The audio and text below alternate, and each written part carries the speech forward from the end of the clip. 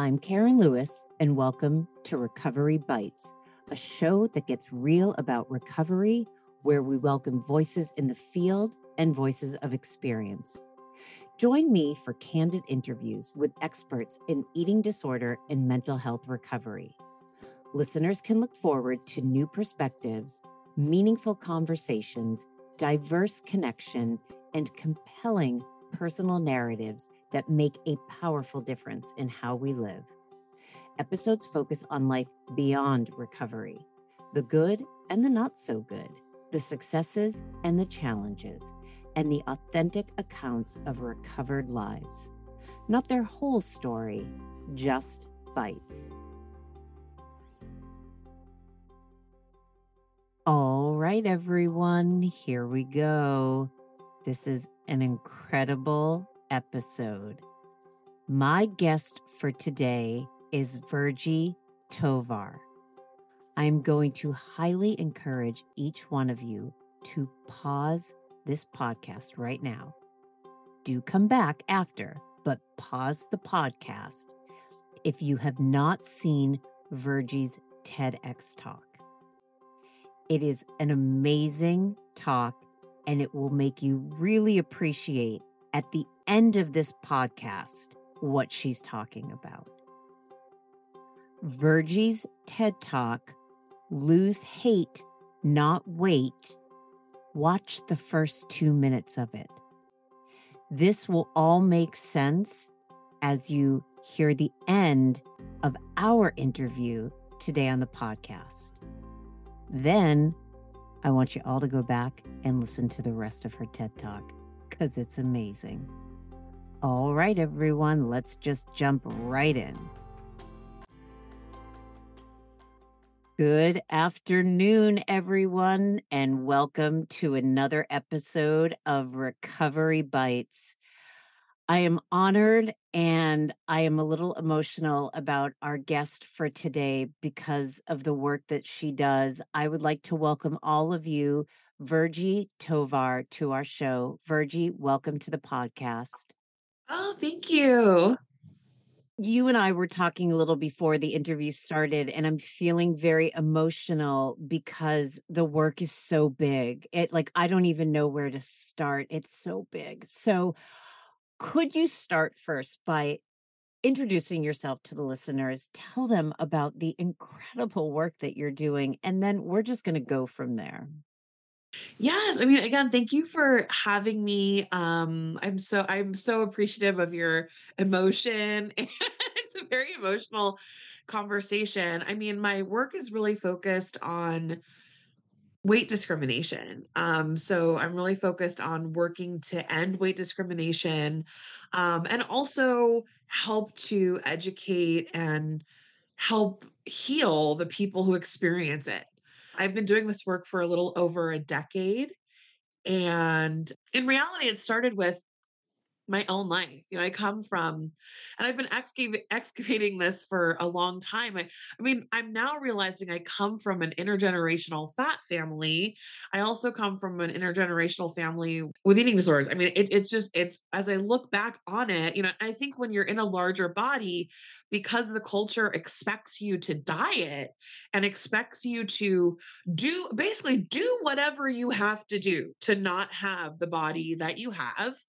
This is a runway to an eating disorder. And so, it's not surprising to see that in my family history and to go back and look at moments that feel in my mind almost just, this is just what it's like life for a fat person, to look back with the critical lens of eating disorders and say, no, that's not normal life for anyone.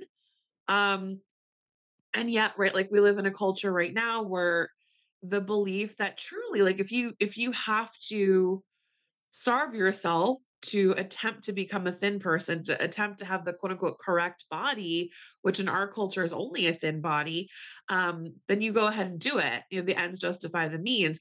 So, really, I grew up learning fat phobia, experiencing fat phobia, which, just to define it, is essentially negative cultural attitudes and behaviors targeted at people in larger bodies that have implications from the wage gap. Plus size women make less money than straight size women. Plus size people are less likely to get preventive medical care, and are more likely to experience, employee discrimination, or less likely to be promoted, experience romantic discrimination. Right? There's all kinds of implications to this. And also, as a result of overt discrimination and stigma, which is legal in the United States in 48 out of 50 states, it leads to things like physiological long-term negative effects. This is something that kind of, any group that experiences stigma is going to have physiological negative long-term effects.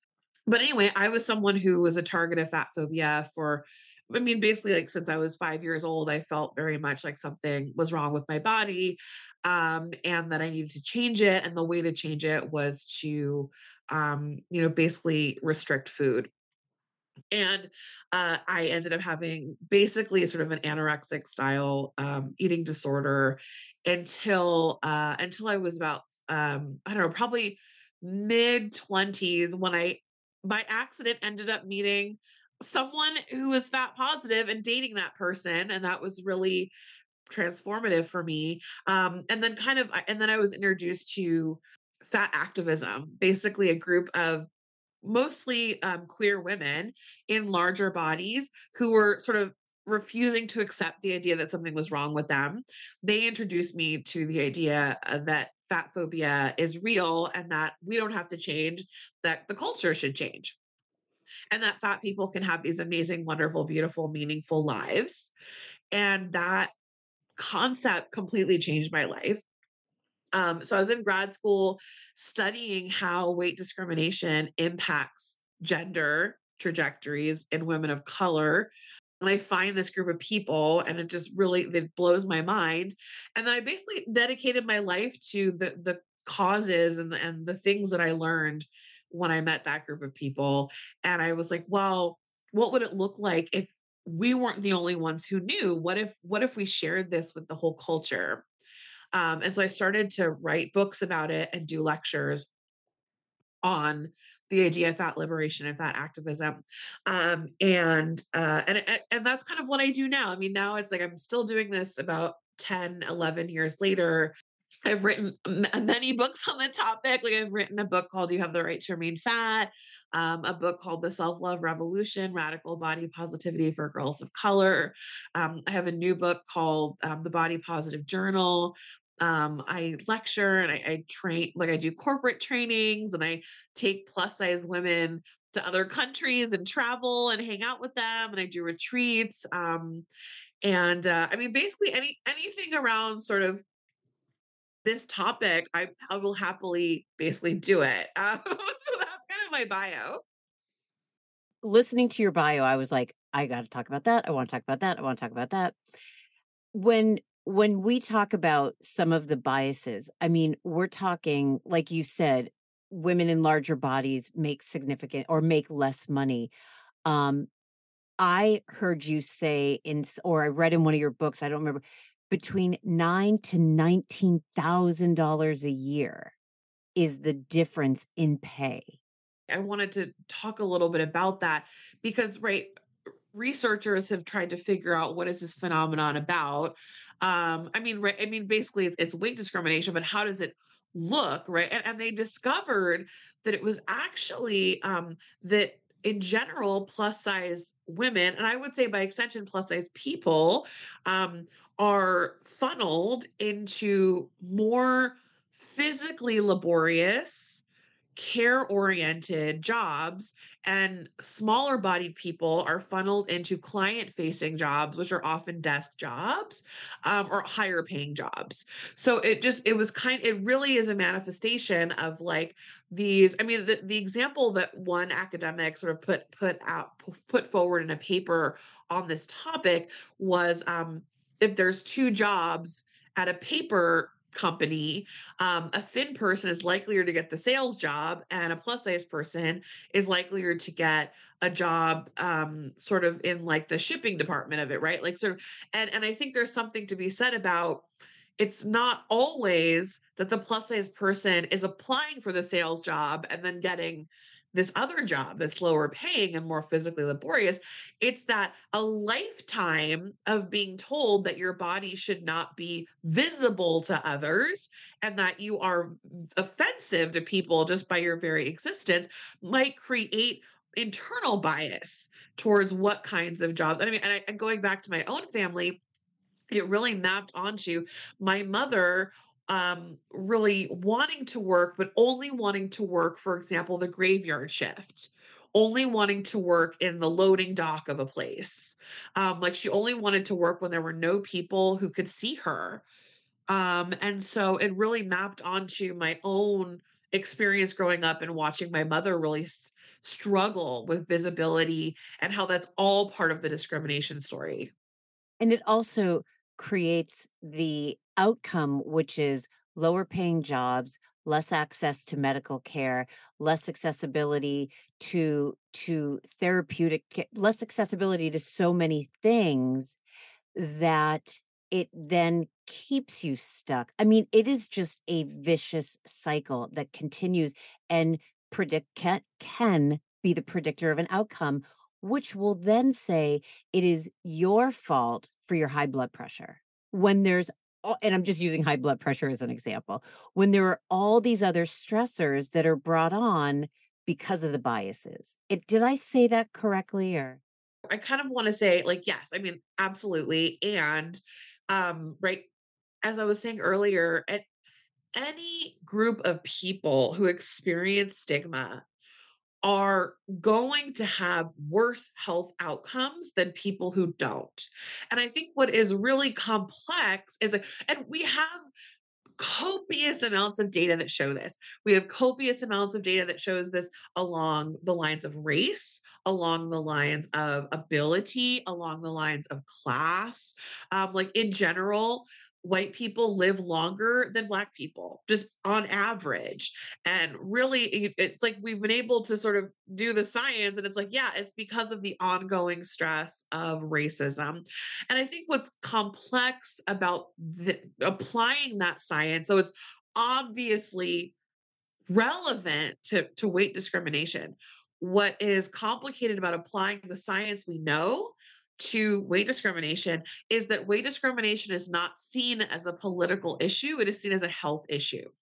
So if we understood weight discrimination as a human rights issue, which is what it is, if we understood it as a human rights issue, we would be able then to apply the findings we have about long term stigma and negative health outcomes to this entire category of people who are experiencing stigma. But because there's a patent refusal on the culture's part, and specifically the medical field's part, to identify this as a human rights issue, to understand that, there's, I mean, for me, right, not to get too into the weeds on this, but it's like when you have a group who's experiencing a massive amount of stigma, and truthfully, right, because there's not large scale acceptance of this as discrimination. The discrimination is overt.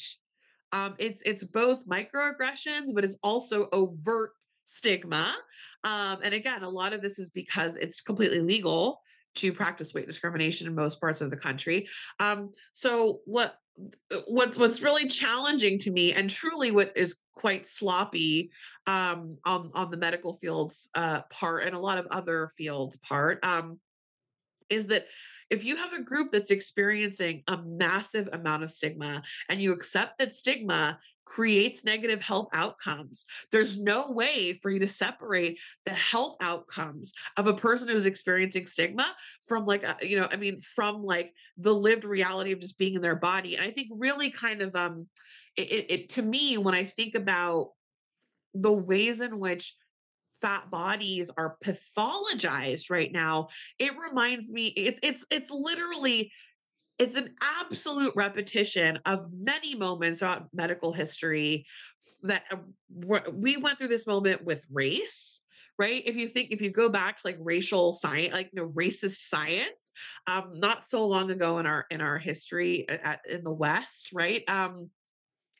It was the same belief system that you're just inferior. Something is just wrong with you. Something is just, you have these, you're just kind of inherently inferior. And that is what we've decided, right? And there's no kind of contextualization of this. There's no right, like, and I've seen this happen. This has happened with people of color. This has happened with women. This has happened with people who are neurodivergent. And now it's happening with people in larger bodies. They're literally almost identical. And I think there's this sort of this almost like cultural amnesia about not really knowing that we're just in the exact same cycle with a slightly different characteristic, but we're reliving this over and over and over again as a culture. Can you share the story? And again, forgive me, I don't know if I read it, heard it on an interview, or what it was, about the woman Abby, who you knew who went to the doctors with really severe stomach pains, and they were basically like, "Mm, lose weight and come back." Can you finish that story for me?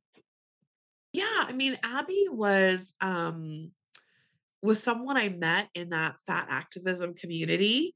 And honestly, since then, she's not the only plus size woman I've met who had cancer, suspected she had cancer, told a doctor, or perhaps many doctors, that she suspected that she had cancer, and many of them told her that she just had to lose weight. So Abby is just the first person I met. She's not the last person since I've been doing this work. But with Abby, I believe she was in college when she started to have severe, really, really, really painful periods, really, really painful, like abdominal cramping.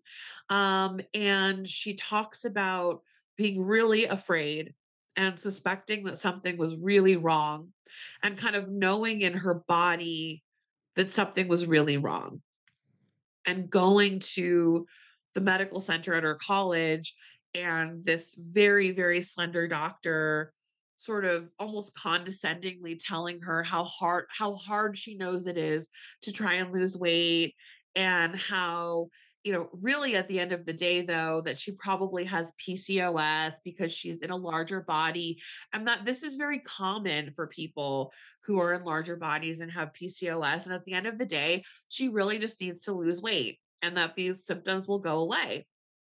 And for her, I don't know if she went to just that doctor, or if she went to tried to get a second opinion, but essentially she left the experience of trying to get help with a sense that, something was wrong with her, that she basically, that her calls for help were not being met with, belief. And then so she didn't go to a doctor again for 3 years.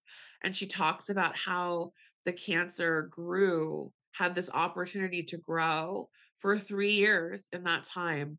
And then at that point, right, sort of, she I mean, I think the symptoms had gotten so bad that maybe I can't quite remember how the story ends, but it was like, I mean, Abby is still alive. So I mean, the story ends with like, some form of recovery, but it really is shocking and terrifying that this is not an uncommon story. Maybe it wasn't cancer for everybody, but I've talked to people. I mean, I even have my own stories where I'm like, I'm having back pain. I don't know what's going on. And my doctor is not only, I mean, I recently was doing a talk with, some of the medical care providers at my alma mater, um, and I told them a story about coming in with back pain, and, having this conversation with a doctor where she's just patently, like, in retrospect, I'm realizing she's refusing to give me tools. She's refusing to give me, like, here are some stretches you could do. Here are some things that you could, like, here you could maybe sleep in this way, right? Like stuff I learned from a chiropractor later. Um, and she was refusing to even offer pain medication, like nothing.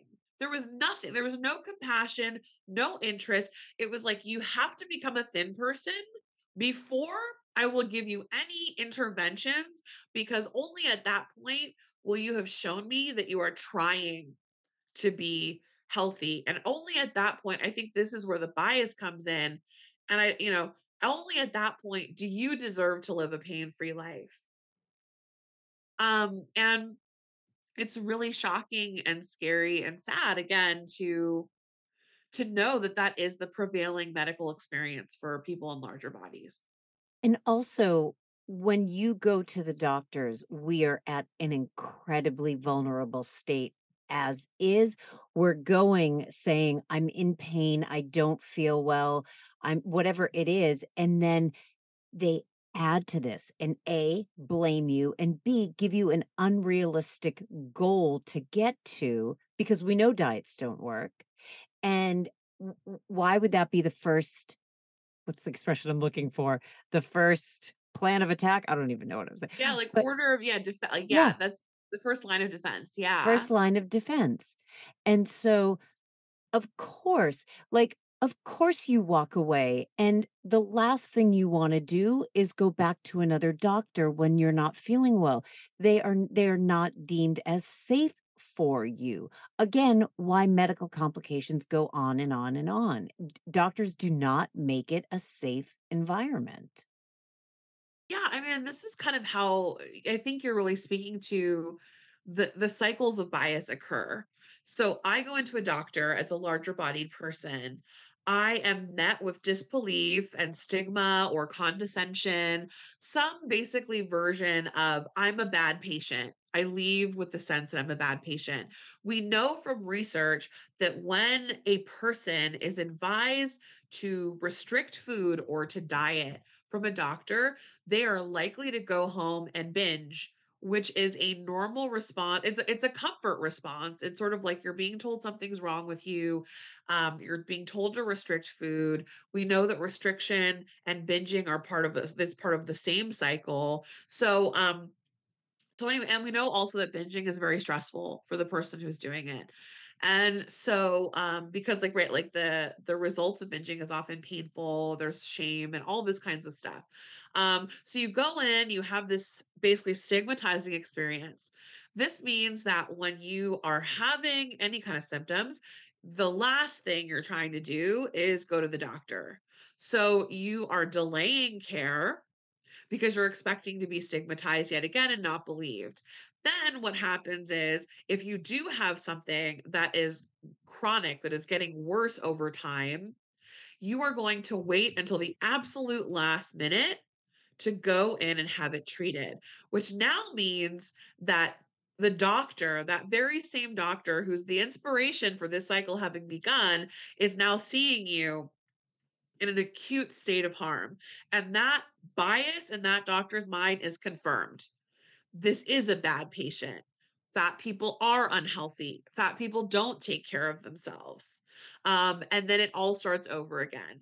So there really is kind of this, and you're right, like this, and this person is like in pain, is very vulnerable to your point, is experiencing probably more stigma from the doctor, and it just kind of keeps going. And it's like that over a lifetime. And you can kind of imagine how that would, again, I mean, there's so many things that create negative health outcomes in the story of weight discrimination, but not feeling like you can access medical care is a major part of, you know, some of the worst health outcomes that we see among any stigmatized group, and in this case, among people in larger bodies.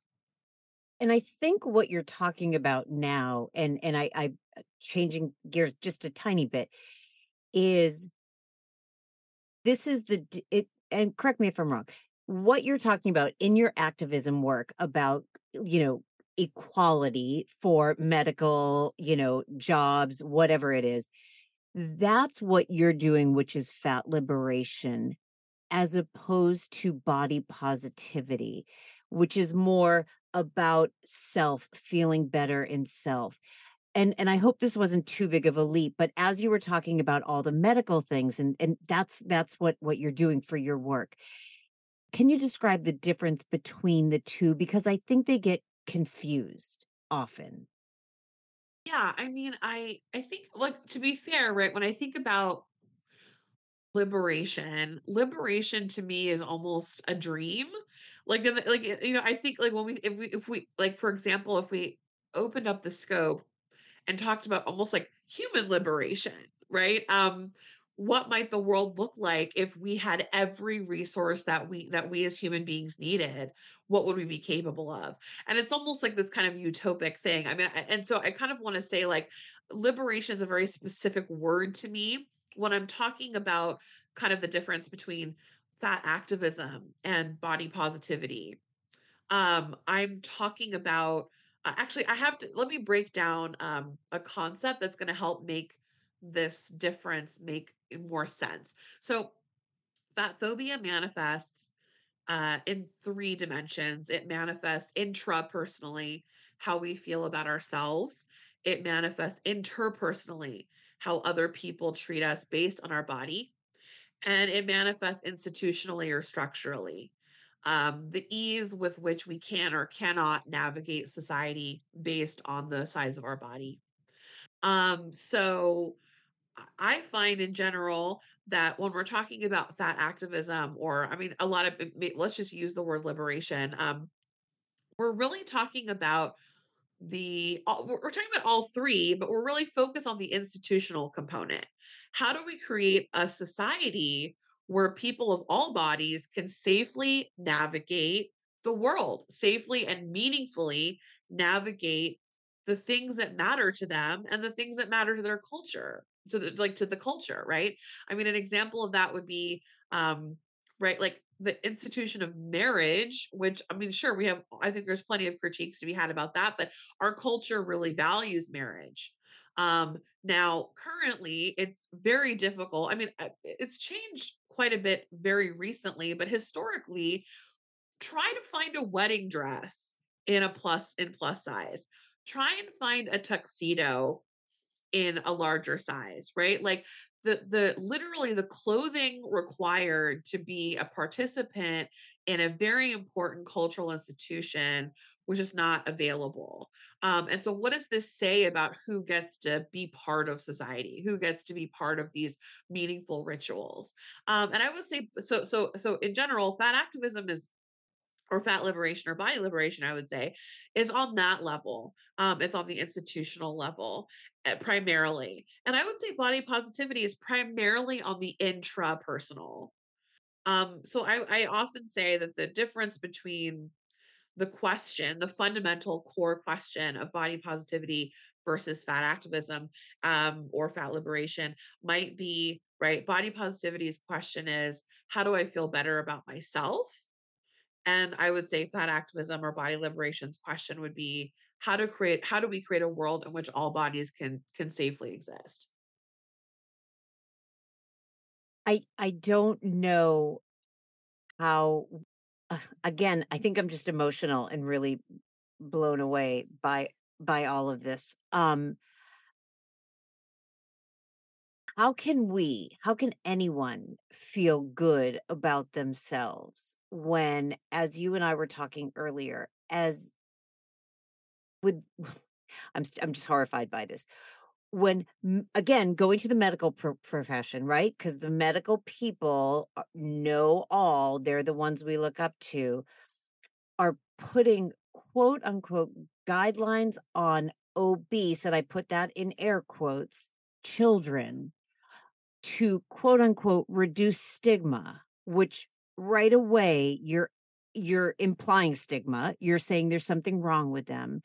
And how does somebody who grows up from a very young age being told their body is wrong, how do they even get to anything about body positivity? I mean, I know I'm not making sense, Virgie. I'm No, just you are making sense. I mean, it's like, how can you, I mean, it goes back to the demand of the individual versus the demand on the society in which that individual is stigmatized.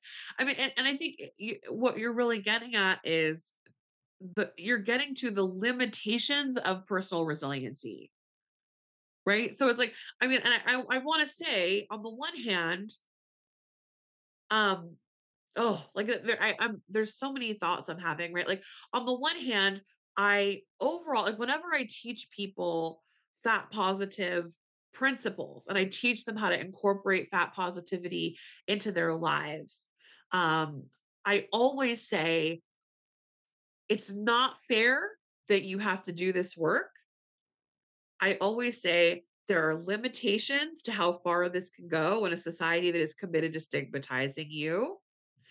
And I say that like it again, it's immoral and it's unethical on some level that you're being forced to learn resiliency in the face of a very clear human rights issue.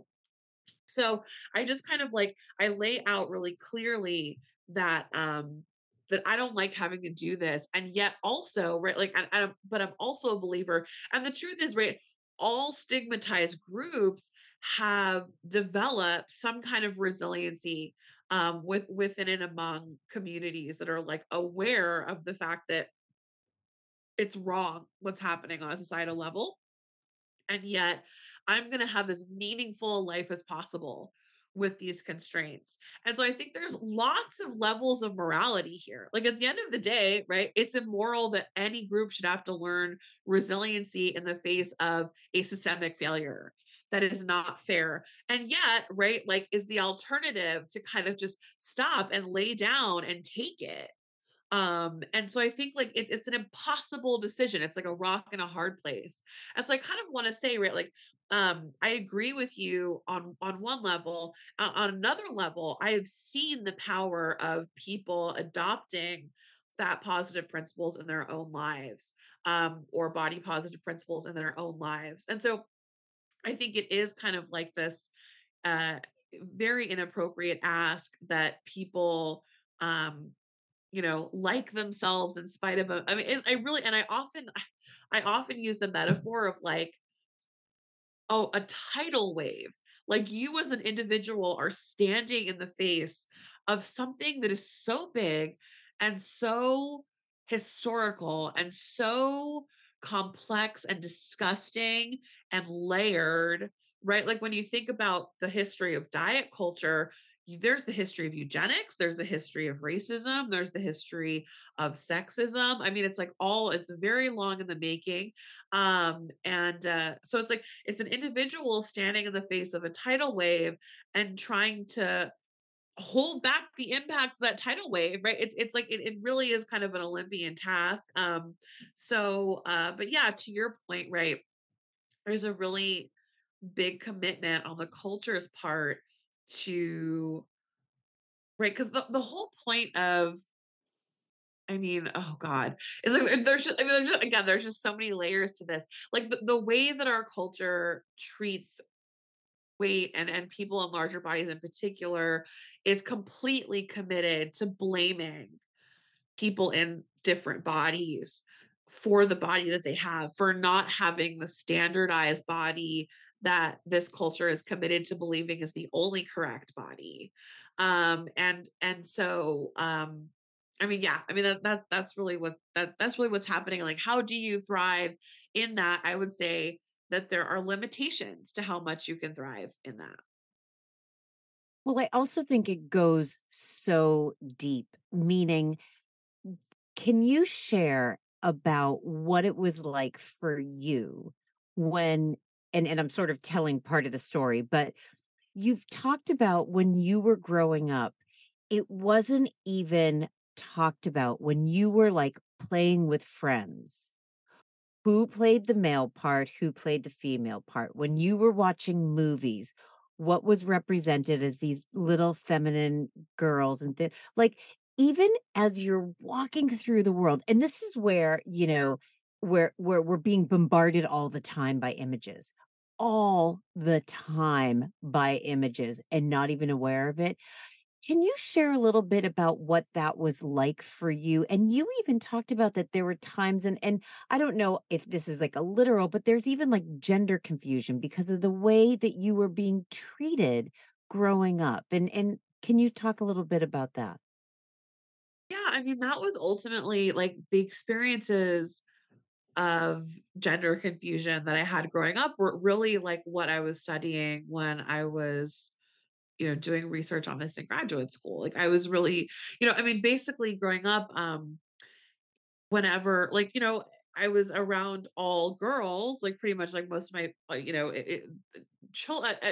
that age, like when you're in elementary school, there's quite a lot of gender policing and gender line stuff. So like boys are boys and they hang out with boys, girls are this is what a girl is, they hang out with girls, right? So I was hanging out with all girls at that time. But we would reenact stories like heterosexual stories that we were seeing on television or reading about in books. Like the book series I'm thinking of specifically is the Babysitters Club. So one year, my best friend that year was a really small person, and every day at lunch would reenact one of the romances, the primary romance in the Babysitters Club series, which was between Marianne and Logan. And every day there was no negotiation at all. It was unspoken. I was supposed to play Logan and she always got to play Marianne. And I remember again, there was not even like a negotiation or a discussion. It was just understood that that was the role that I would play. And there were moments where I could feel myself trying to build up the courage to ask if we could swap roles and knowing internally that was ridiculous. Yeah, like knowing that it was gonna be knowing that the request to play the girl was going to be met with, "Yeah, that's just not believable though." Um, and just moments throughout my life, kind of like all of these, there were a lot of confusing moments like that. Like that was a moment where I was like, okay, so I have the body of a man, but I'm a girl. I feel like I'm a girl, but like I'm getting all these conflicting messages. So like when we would go shopping for clothes for me, I couldn't fit into anything in the girl section.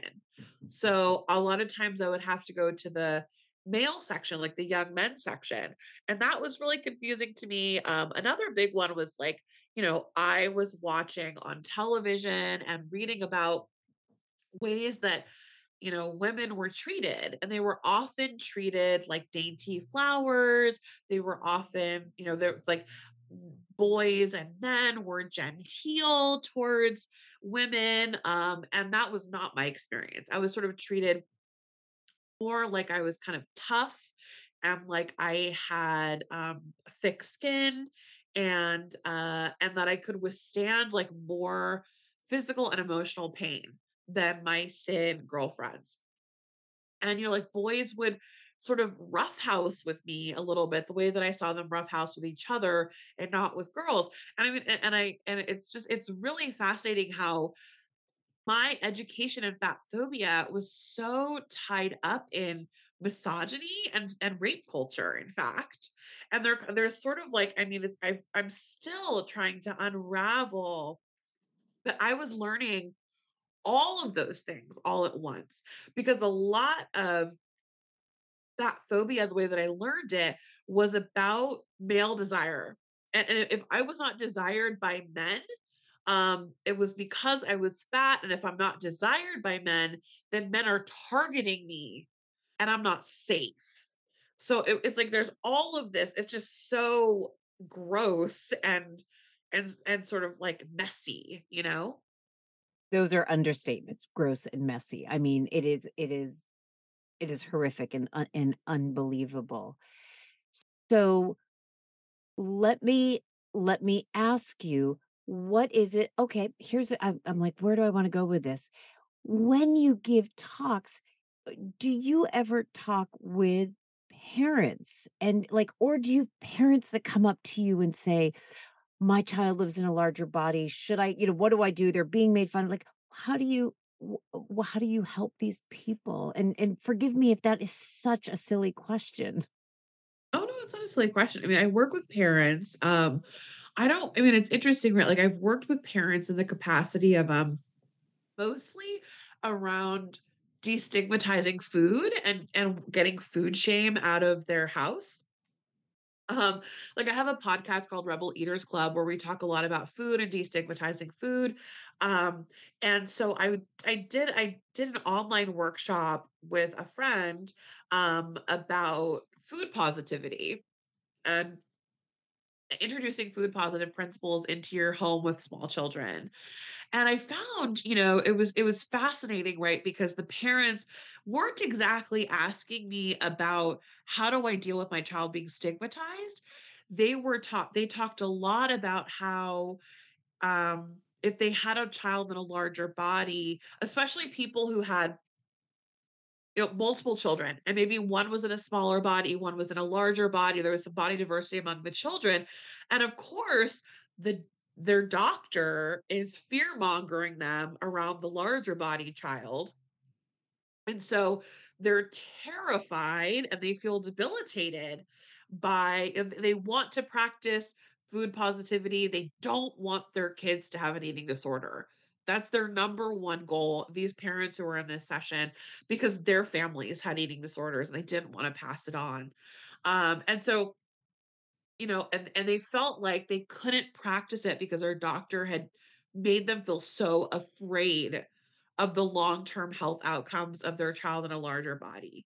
And so they would ask questions like, my child wants to eat dessert. I'm really horrified. It scares me. Like you could feel that their nervous system was activated by their child asking if there was going to be dessert, and just kind of lowering the stakes for them, just kind of sort of saying, like, these are the principles of food positivity, right? The principles are that all food is good food.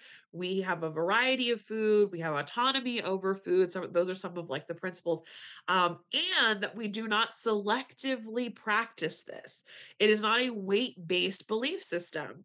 Regardless of your weight, this is what we practice. We understand that this is good for people in all bodies. So it was really powerful to kind of just again lower the stakes for these parents. So I guess like some of the intervention is really just teaching them, giving permission, teaching them some of these principles, and also again kind of grounding. Like, I mean, I want to get to the question of bullying and stigma in a second, but grounding, and this is something that I often do with both adults and people who are there to work with their kids or they're there to work on themselves.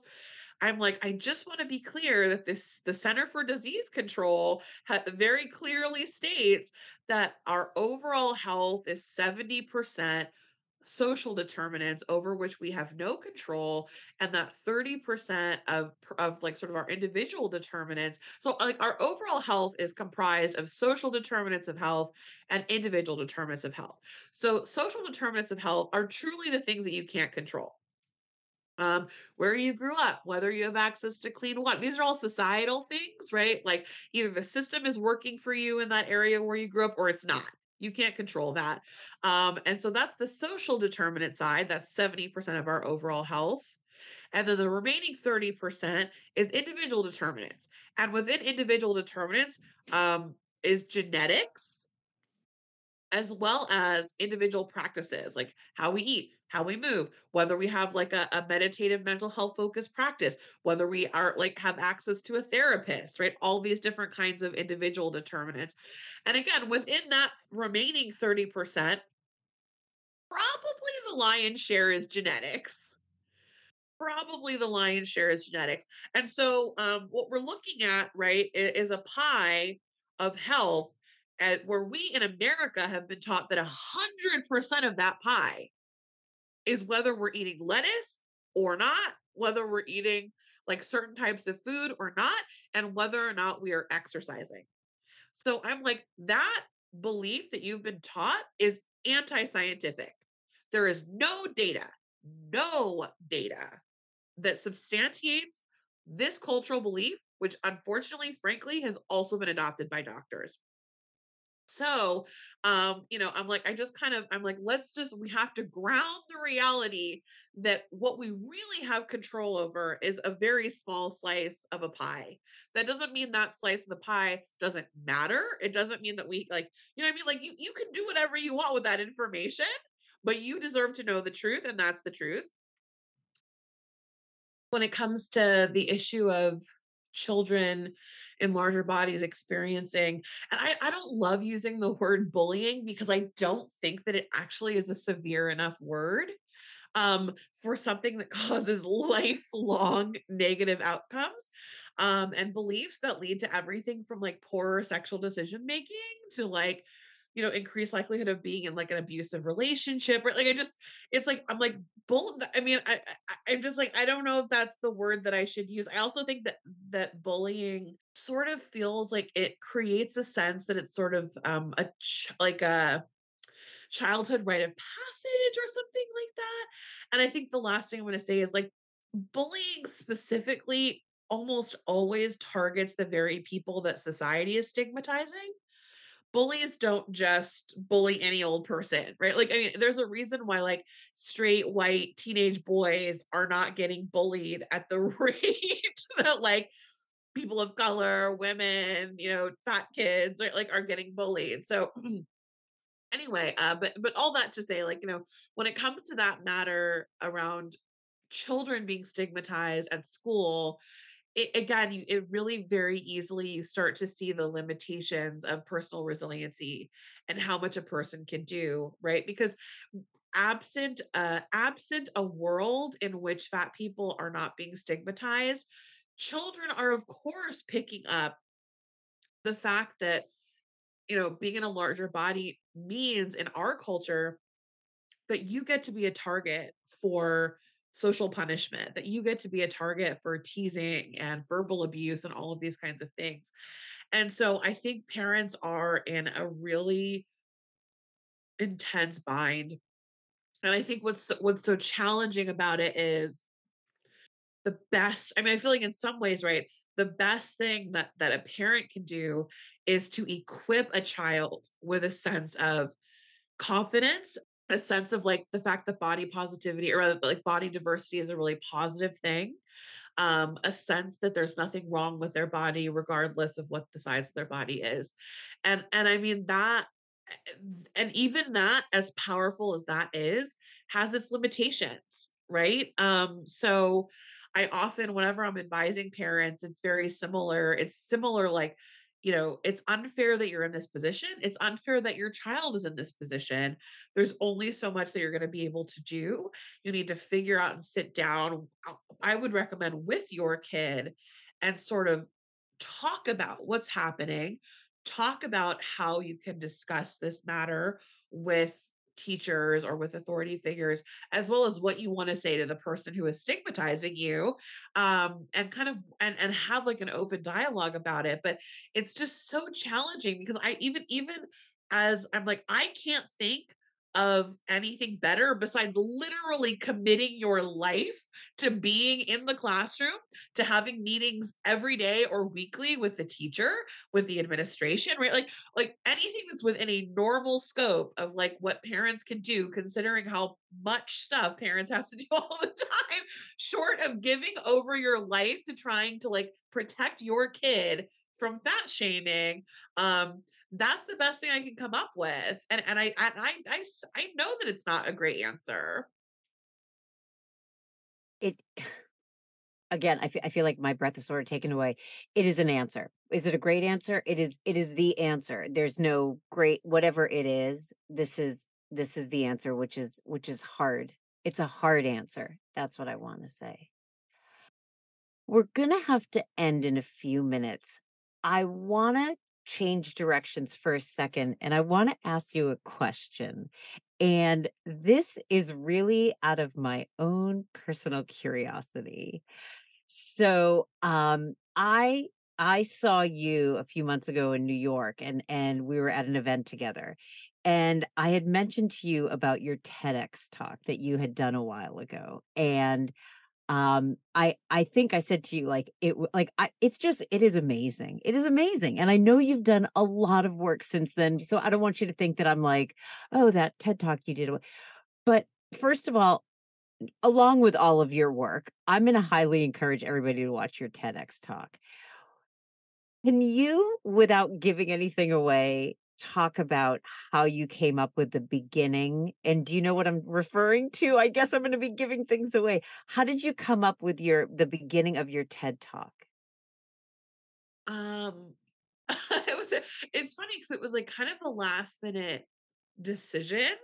I it was real that TED Talk was so fascinating. I mean, it's just I kind of want to give you a little bit of behind the scenes. So it was wild because it's like, they invited me to do the TED Talk. They knew the work that I did, and yet I think they were really threatened by it. Like they understood the the vitality of it. They understood that it was a form of disruption, but I think they were really terrified about what I was actually proposing. So, for example, the person who was my coach for the TED Talk, he suggested that I start the talk sharing my private medical information that was meant to show that I was quote unquote healthy enough to make the claim that fat people should deserve human rights.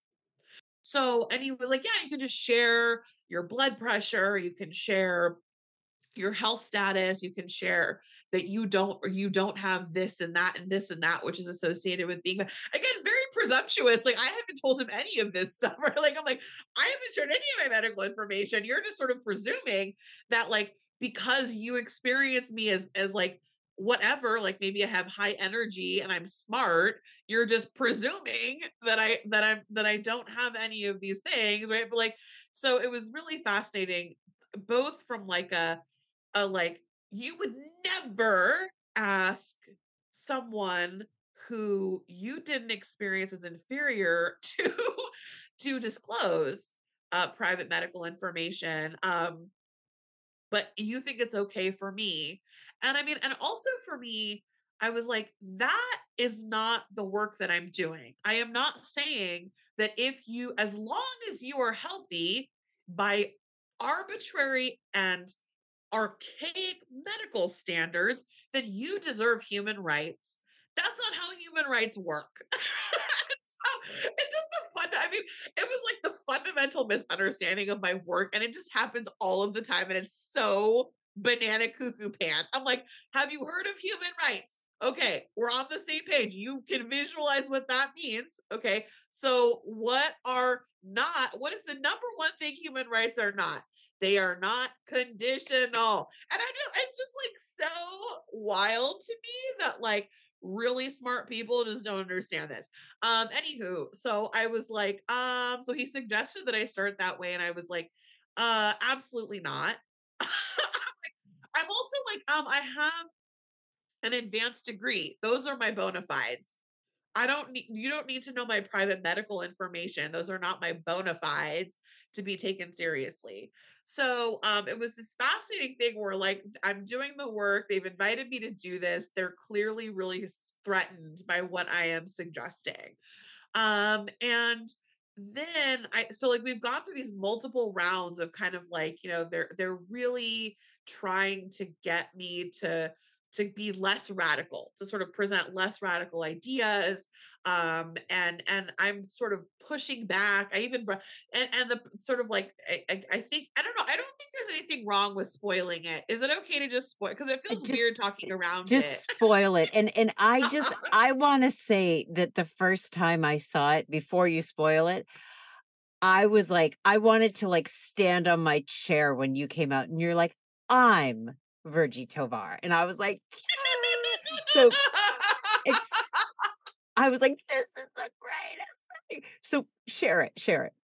Yeah, so we decided to open up the talk with a friend of mine who's a thin person. So she has some of the same character, like we're both Latin. She has long black hair, I have long black hair. So we had some similar kind of characteristics, but she's You you slender. e you even wore similar outfits, exact same Yeah, color. I was like, yeah, exactly. Yes. everything. Okay, keep going, keep going. She had fake glasses. She doesn't wear glasses. So I had fake glasses that I got for her to wear. So she kind of looked like me wearing a very similar outfit. And got up there and she starts talking. She's like, my name is Virgie Tovar. I am an expert in this area. I'm going to be talking with you about weight stigma and and all and then she kind of shares some introductory information, and then she says, would you still take me seriously? Would you still believe me if instead of this size I were a much larger size?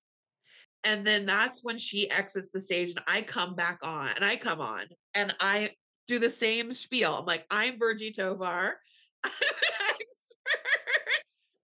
Like, Um, I was like I was at a concert. I was like, yeah, totally. So it was like kind of, I was hoping to illustrate in real time how stigma works, like how you have this perception, what your sort of visceral experience is of seeing one thin person and then a fat person saying the exact same thing.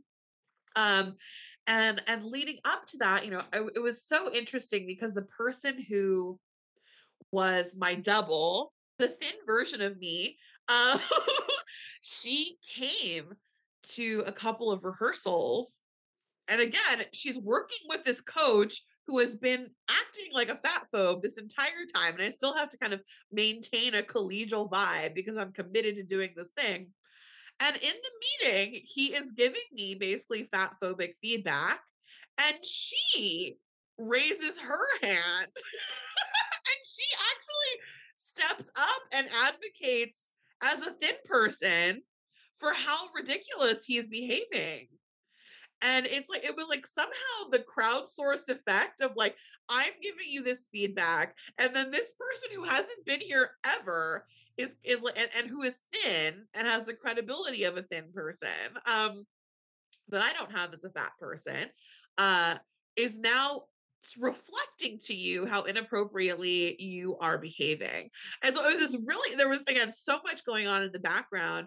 And it was her kind of advocacy and intervention that really kind of got him to give in to what I was saying. It was just really powerful. it's so powerful because again, this is the living and breathing example of what you are trying to talk about. Like, here are the biases, here are the phobias, here is how I don't get treated like other people. And it was happening right there while you're getting ready to present a talk on it.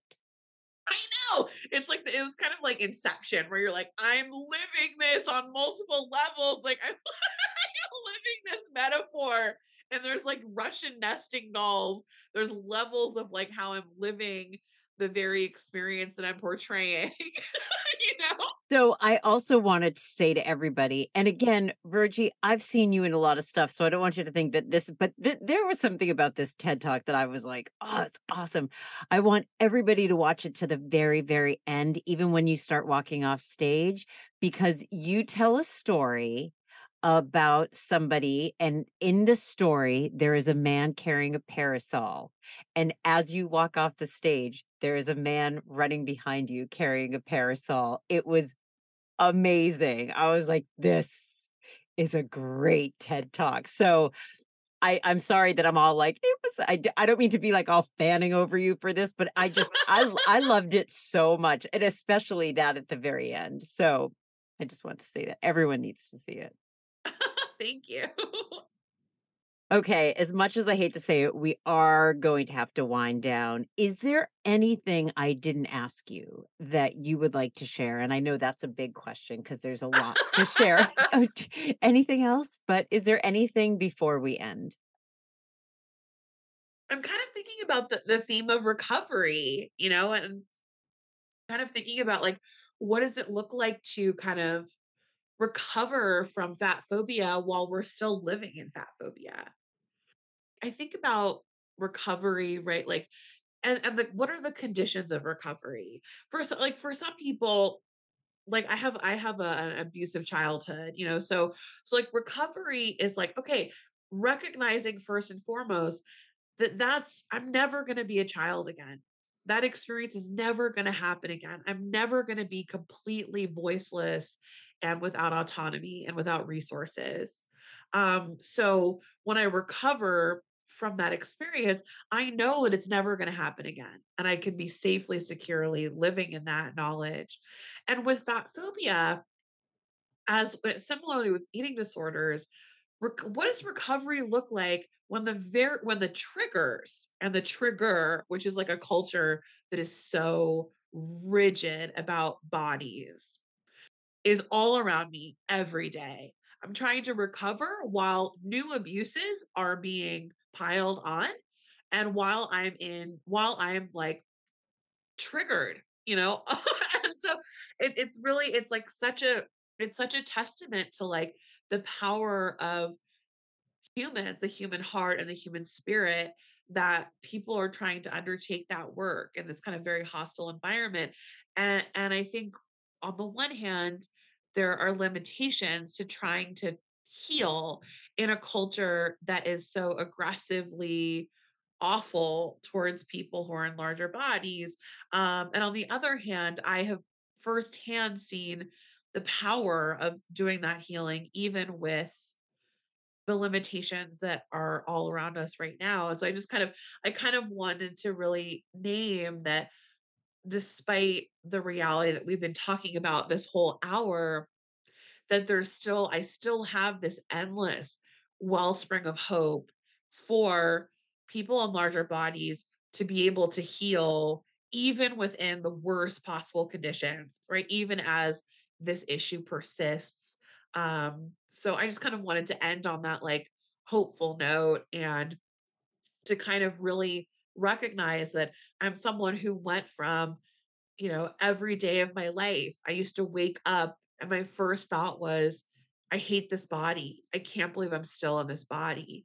To someone who, that thought is nowhere on the horizon. To someone who, like, who really loves the life that she has, who really cares for and feels a sense of protection over her body, and who, um, you know, has so much joy and has so much more room for joy since I stopped hating my body. And so I just kind of wanted to end with that. I'm so grateful that you ended with that. I also want to say from the bottom of my heart, thank you for being on the podcast. I'm grateful to have your voice, to have your message. So I also want to say thank you for being here, Virgie. It means so much to me and everyone who's going to be hearing it. Oh, thank you so much for having me. All right, everyone. That does it for another episode of Recovery Bites. I look forward to speaking with each and every one of you next week. Take care and stay safe.